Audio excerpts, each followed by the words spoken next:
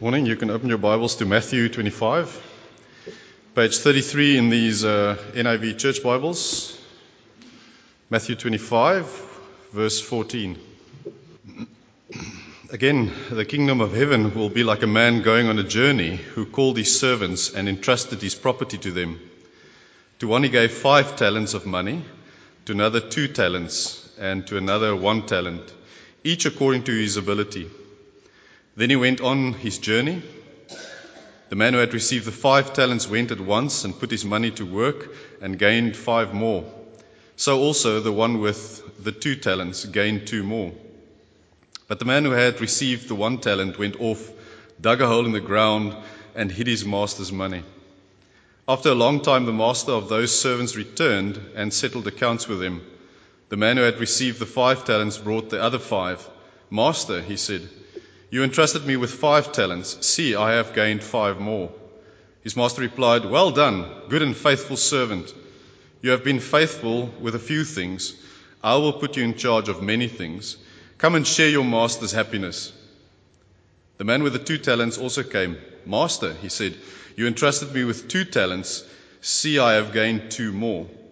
His master replied, "Well done, good and faithful servant. You have been faithful with a few things. I will put you in charge of many things. Come and share your master's happiness." Then the man who had received the 1 talent came. "Master," he said, "I knew that you are a hard man, harvesting where you have not sown and gathering where you have not scattered seed. So I was afraid and went out and hid your talent in the ground. See, here is what belongs to you." His master replied, "You wicked and lazy servant. So you knew that I harvest where I had not sown and gather where I have not scattered seed.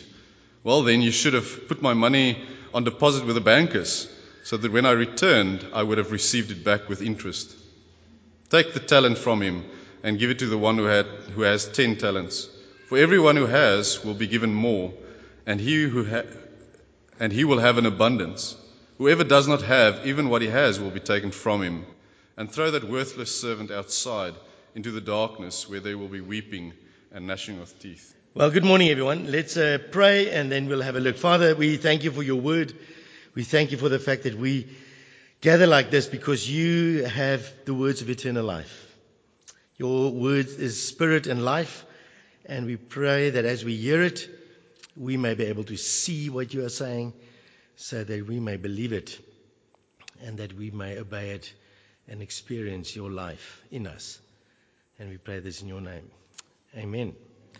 You should have an outline, and as you've noticed, the outlines have been fairly long. It's just to make sure that people don't get lost, because we're doing a bit more of a topical kind of arrangement. So don't worry, we won't go much longer than 2-3 hours. That should be good for you all. We're finishing off our series in stewardship. So right at the top there of the outline, probably the most amazing words. "Look, I am coming soon. My reward is with me, and I will give to each person according to what they have done." So there's only one person in the world who can say that, and we are so glad that it's Jesus that can actually say that. He says, "I'm coming soon." So this life is not the end. It's not what life is really all about. It's simply part of life. There's a much bigger reality that is coming, and I will reward each person according to what they have done. So what we're looking at this Sunday morning, we're looking at the 4th aspect of our stewardship, and that really is simply as it's captured there in the bold. Every person will reap what they have sown. So God is just, God is fair, God will give you what you have done. Isn't that right? So in this life you get lots of opportunities. You can always change your mind. You can change your life. And you can turn to the Lord Jesus Christ, and God will reward you for that. Isn't that amazing? He provides Christ, and then He rewards you for actually doing that.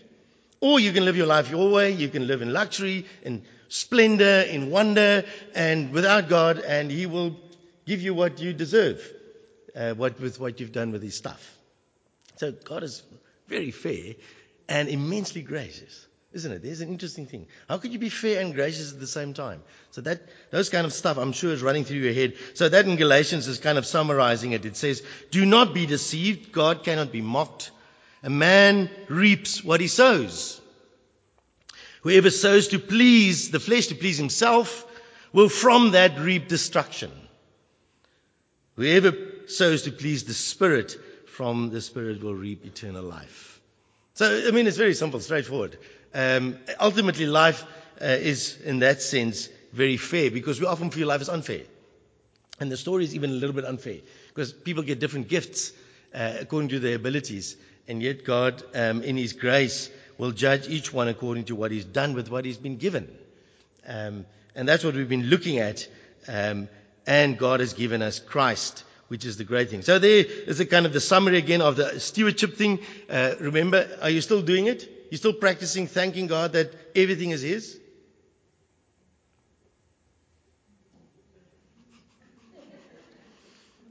Time is His.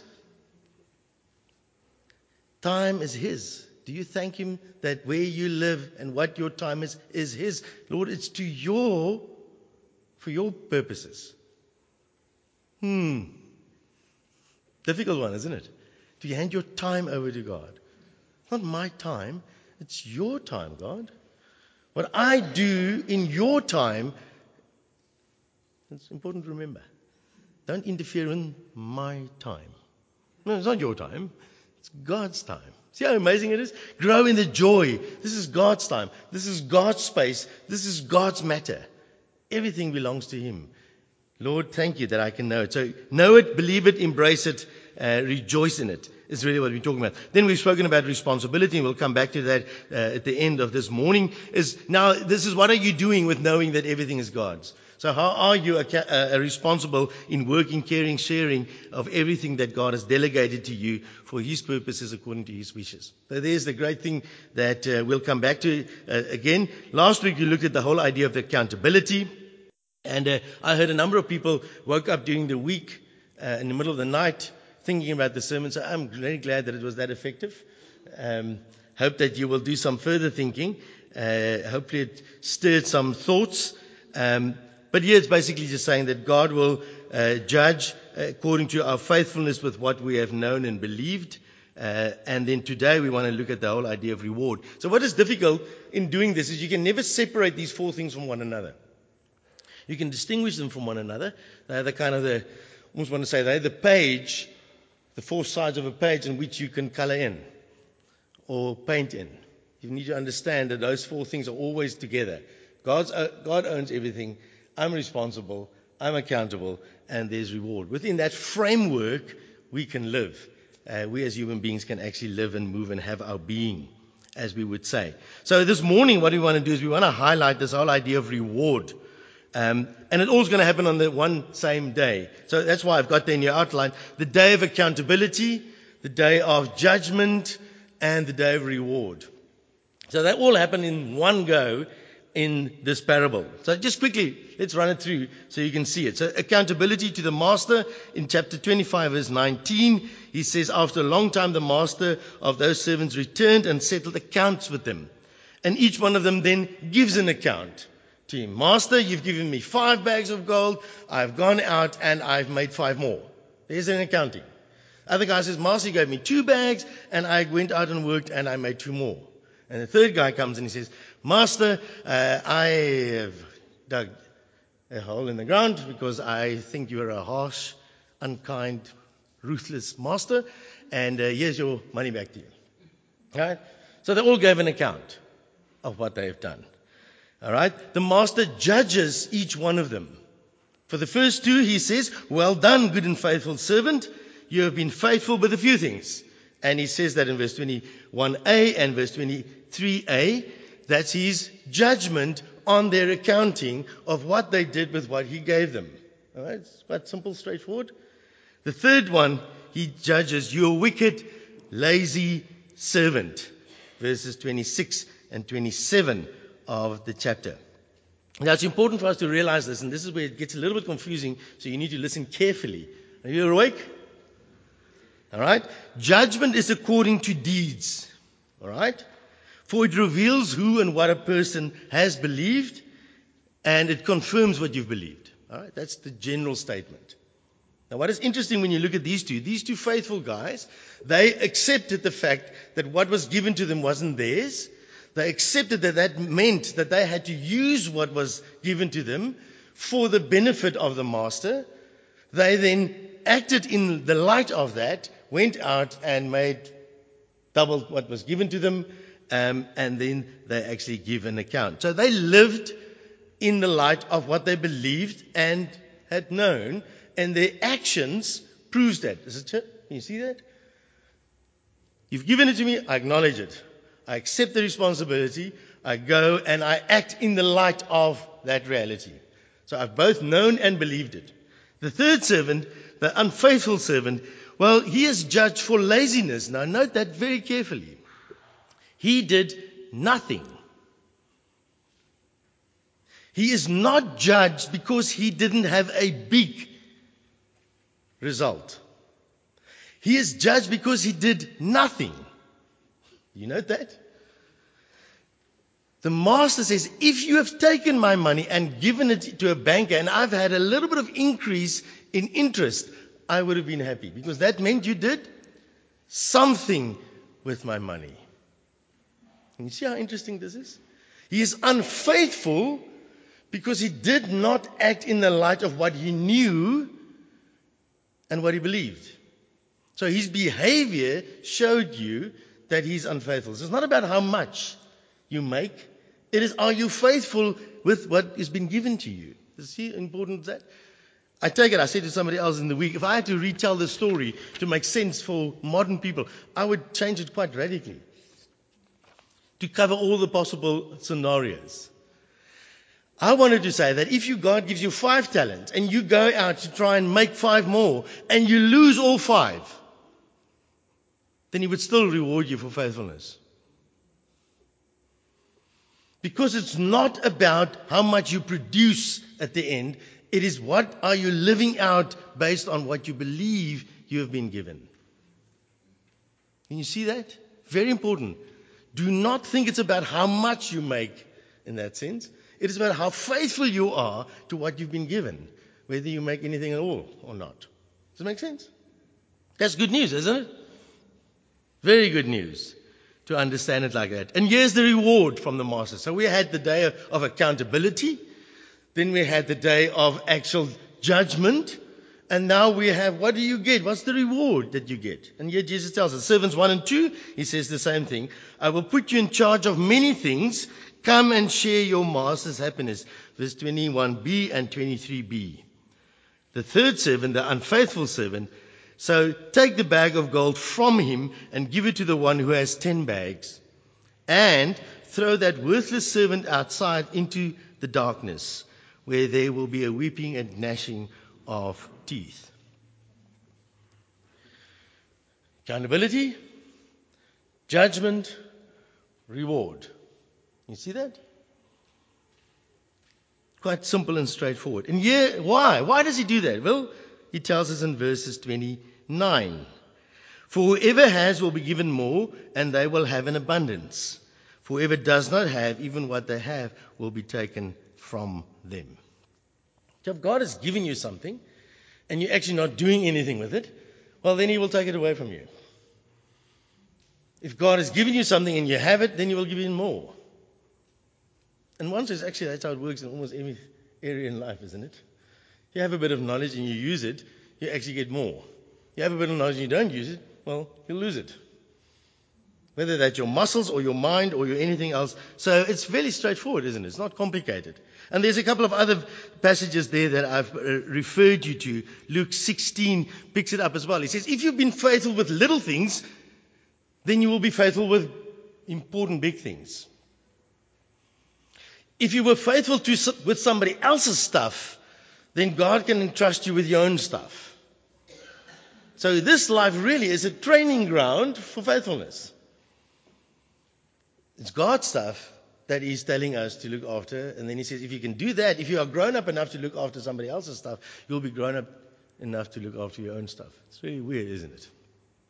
And that's how we actually train our kids. We give them a couple of things that they can do, and as they become more faithful, they say, you're getting ready for one day looking after your own stuff. The same principle, isn't it? It's nothing out of the world or weird or funny or bizarre. It's really just very, very straightforward. You see, so God judges us by our faithfulness to what He's given. So does that make sense? Is there anybody that's confused at the moment? If you are, write it down, wake up Wednesday night and phone me if you need to, or phone somebody else. All right? But phone somebody. Phone a friend. All right? Phone a Christian friend. So this is just very simple, straightforward, isn't it? That God is saying, I want you to grow up in faithfulness. I want you to become mature, in other words. That is what He's after. And that's what this whole parable in one sense is all about.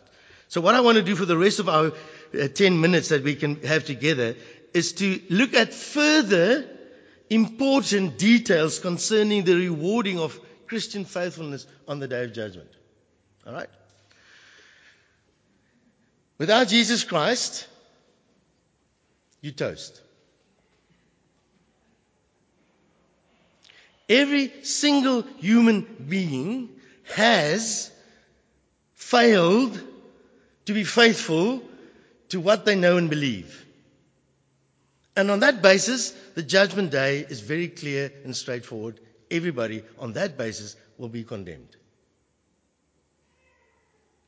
Okay, let's test drive it. Anyone here can put up their hand and say they have been 100% faithful to everything they know and believed. Hands up. So you're sitting here, in the light of the scriptures, you agree that you deserve condemnation. Based on have you done faithfully everything you should have done with what you know and believe. The only way in which you can stand at all is because God has given us Christ Jesus. So on that day, that great judgment day, that is going to become crystal clear for the entire universe. That you either did believe in Jesus Christ and you grew up in Him, or you lived your life yourself. We're back to Galatians chapter 6, what we read up front. So it's quite simple, really. It's not complicated. And it's a fantastic message to take out to your friends and your family members and everybody who thinks that because they know a little bit of good, they should be okay on the judgment day. Because it ain't going to be that good on the judgment day. Very important to get that straight. And settle that in your mind and your heart. Now the Bible tells us something further. Now that's what I want to talk about this morning for the rest of our time. How does God judge Christian faithfulness? Okay? We now know how He's going to judge those who don't believe in Jesus Christ at all. All right? That's gone. Revelation tells us they go and throw in the lake of fire that never is quenched. All right? How does God judge Christian faithfulness? There's another level of judgment. All right, you with me? Implication-wise, not everybody, not everyone, not all Christians are going to be actually equal in heaven. Now I've got your attention. Good. So let's have a quick quiz. 2 Corinthians 5:10 for the main idea. For we must all appear before the judgment seat of Christ, so that each of us may receive what is due for the things done while in the body, whether good or bad. Context, Paul is writing to Christians. All right? And he's saying all Christians are going to come before the judgment seat of Christ. Now, if you look at your notes there, judgment seat of Christ is a little bit of a, not such a great translation of the word. The word is actually bema. Now, a bema is a podium. Corinth was well known for its athletics championships. And so the bema was the podium of reward or the podium of victory. It's what we would call first, second, and third. It's our podium. So here it's the victory podium of Jesus Christ. So every single Christian that has believed in Jesus Christ is going to stand on Jesus' podium based on His work. That's good news. You've got it. Every Christian will stand on Jesus' victory podium because he has had the victory. You've got it? All right. Yet not everybody's going to stand at the same level. Right?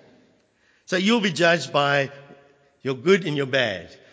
The intrinsic good motives and things you've done and the results, as well as the bad motives, the inconsequential things that you've done with your time while you're on earth. All right? So there's good and there's bad. All right? You've got it. Now, let me take you to some other passage and we'll come back and try and fill up the loop. 1 Corinthians chapter 3 verse 9 to 15 gives us a little bit of a different thing. I want you to introduce to you the reality of what he's talking about. I'm going to be quick. By the grace God has given me, I laid a foundation as a wise or a master builder, and someone else is building on it. Now here it comes. But each one should build with care. Why? For no one can lay any foundation other than the one already laid, which is Jesus Christ. We just said that. There's only one foundation on which you're ever going to stand in any good sense before the judgment seat of God, and that's if you stand on the foundation of Jesus Christ. All right? You've got that? But now be careful how you build on that foundation, he's saying. If anyone builds on this foundation using gold, silver, costly stones, wood, hay, or straw, their work will be shown for what it is, because the day will bring it to light. It will be revealed with fire, and the fire will test the quality of each person's work. If what has been built survives, the builder will receive a reward. If it is burned up, the builder will suffer loss, but yet will be saved, even though only as one escaping through the flames. So there's one foundation, Jesus Christ. And how you live your life based on that foundation will be measured on the day of judgment. And if you've wasted your life, then you've wasted your life. Then there's no reward. If you have actually lived faithfully, well, then there's reward. Amazing, isn't it? God is fair. Isn't that right? Look at 1 John 2:28, just to give you a slightly different angle. So you can have rewarding or you can lose. Now you're going to ask, what are you losing? You're not losing your salvation. Right? You're standing on the podium of Jesus Christ. All right? Now, dear children, continue in him so that when he appears, we may be confident and unashamed before him at his coming. Implications? You can be terrified and ashamed on the day that he comes. Because you know that you have not lived faithfully in the light of Jesus Christ. True? Very important to get this. So I'm going to now run through the whole thing again in summary. All right? We're going to go back and then we're going to go forward. I hope you get what is really going on. Now listen, bullet form. All mankind is under God's wrath, sin and death, for by nature, naturally, we don't do what we know and believe to be good and true and good. All right? Happy with that one? We established that. Second point. God in his love and grace gave Jesus Christ to this world. Through him, that is through his perfect, faithful life, death and resurrection, there is salvation from God's wrath, from our sin, from all our efforts for a better life without him, and eternal judgment for everyone who believes in Jesus. There's the gospel message. All right? Now, this means that he restores believers to a right relationship with him and with everything that is his, which is everything. So everything now, because I'm reconciled to the owner of all things, I also start to change my relationship to all things. Does it make sense? Because it's his. I belong to him and everything else I touch belongs to him. All right. Next one. Further, this faithful Jesus will reward those who believe in him on the day according to their faithfulness in believing and intentionally obeying him, using all his stuff, which is everything, and his gifts, both spiritual and talents, for his glory and purposes while they were here on earth. Does that make sense? He will reward the good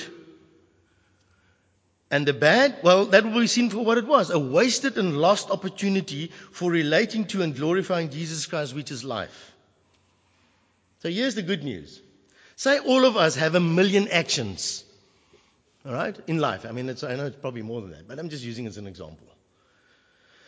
And all the opportunities that you could act faithfully out of the gospel, you do 500,000, right? Good ones. And 500 other you waste. Then God is not going to say, oh, you did 500,000 good ones, 500,000 empty, useless ones, so we'll just subtract everything from you and you end up with nothing. He's not going to do that. He's going to reward you for the 500,000 acts of faithful obedience. And these ones you will know you've missed out on. It makes sense? If you've done 800,000 good ones, then He will reward you for the 800,000 good ones, which He's given you the grace to do in the first place. Now, that's a good deal. God gives you grace, and then what you do with grace, He rewards you for. Who wants to work for that master? Isn't that amazing?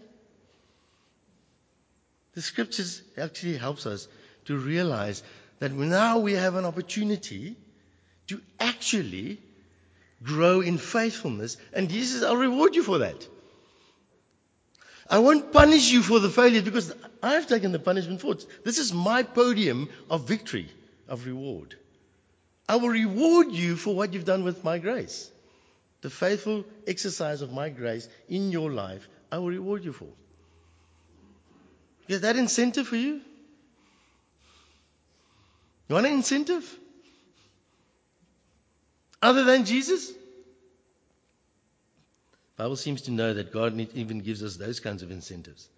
And so here it becomes.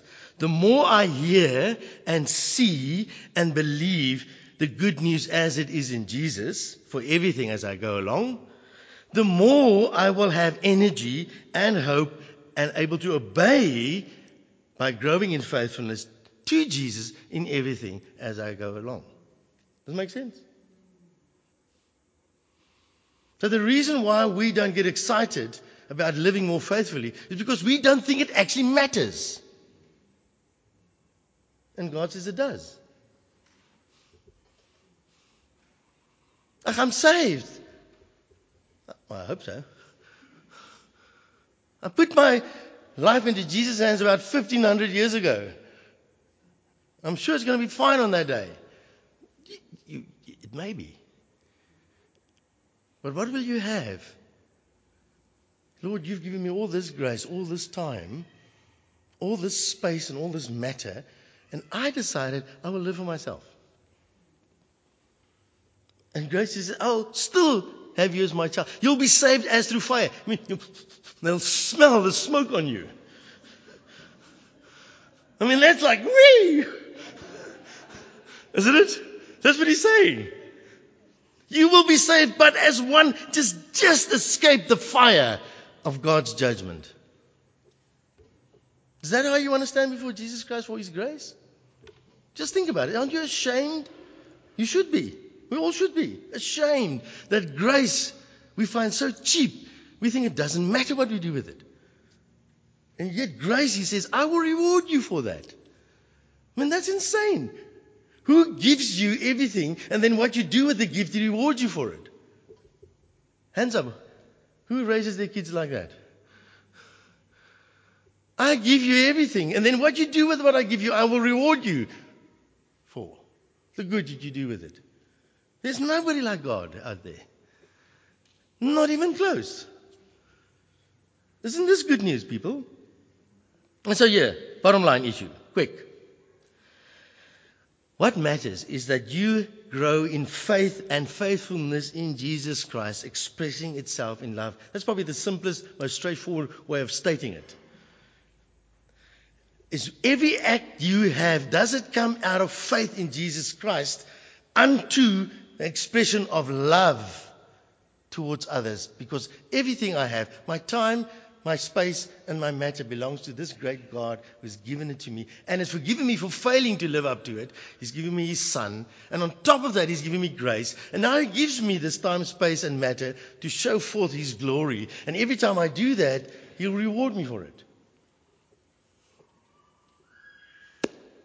Good news. Looks like bad news to most of you this morning.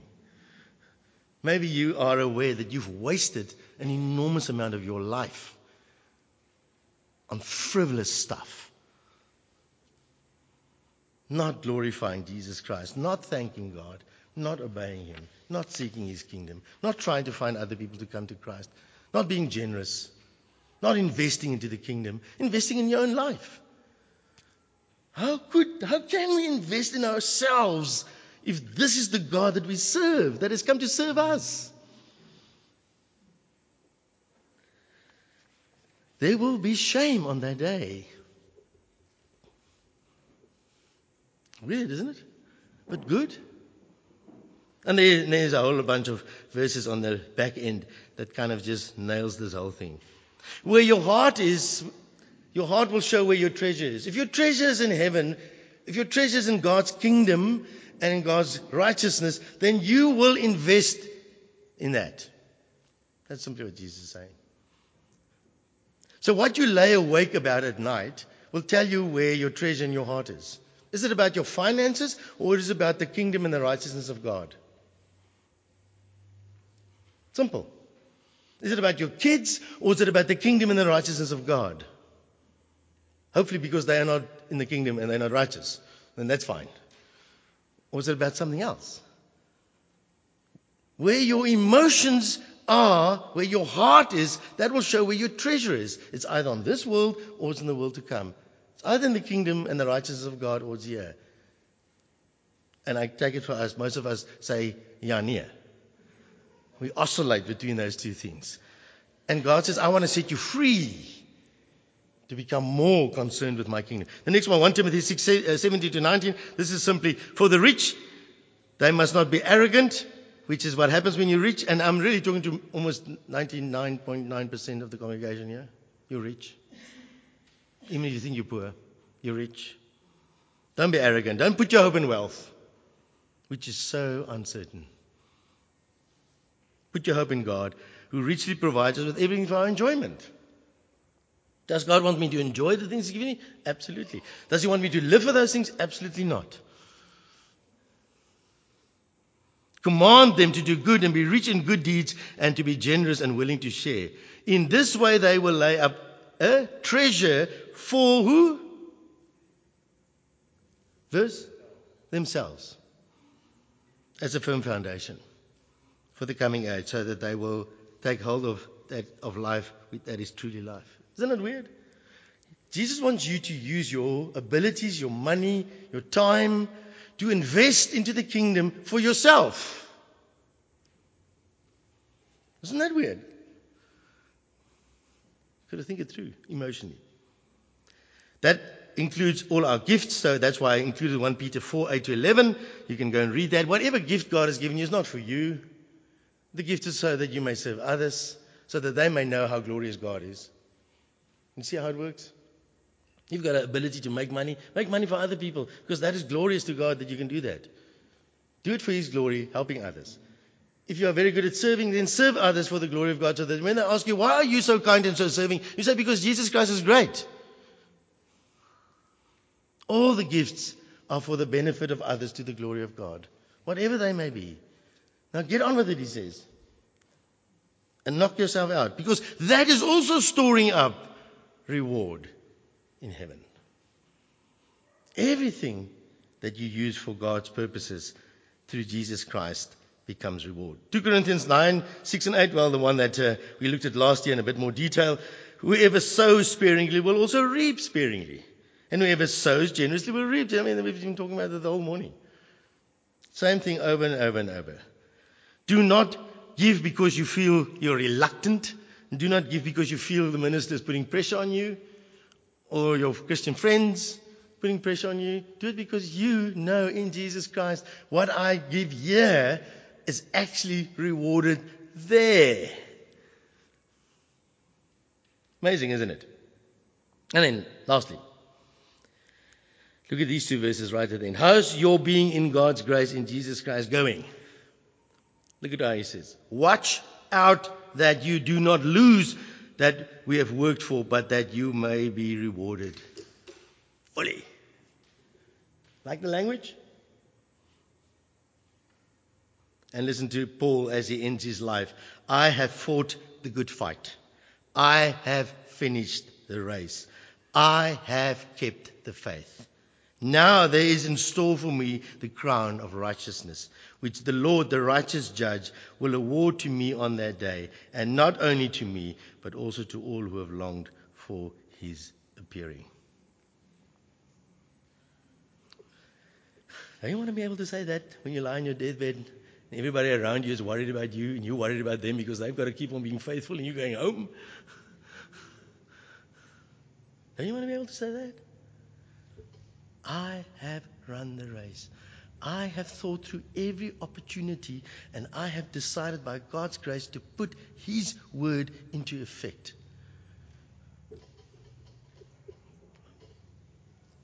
Lord, here I come. Ready or not? He's always ready, isn't he? Jesus says, I am coming soon.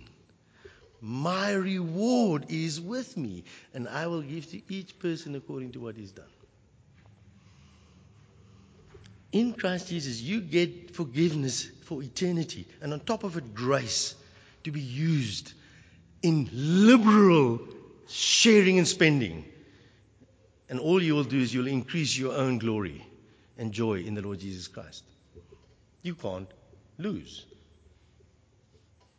Nothing that you give away because of Jesus Christ you can lose. You will get it back double. Isn't that weird? Let's thank God for his goodness and ask him to help us to get over ourselves. Heavenly Father, we thank you. This is really so bizarre that you could be so good, that you could be so kind, that you could be so amazing, that you forgive us because of your Son's perfect life, his willing death, his powerful resurrection, the outpouring of his Spirit. That's what you've done for us. For every single one who comes and recognizes, I am in deep, deep, deep, deep trouble because I have known so much and yet I have done so little and I have not been faithful. And you say, come and I'll forgive you. And on top of that, now I'll give you time and space and matter to bring glory to me through my Son.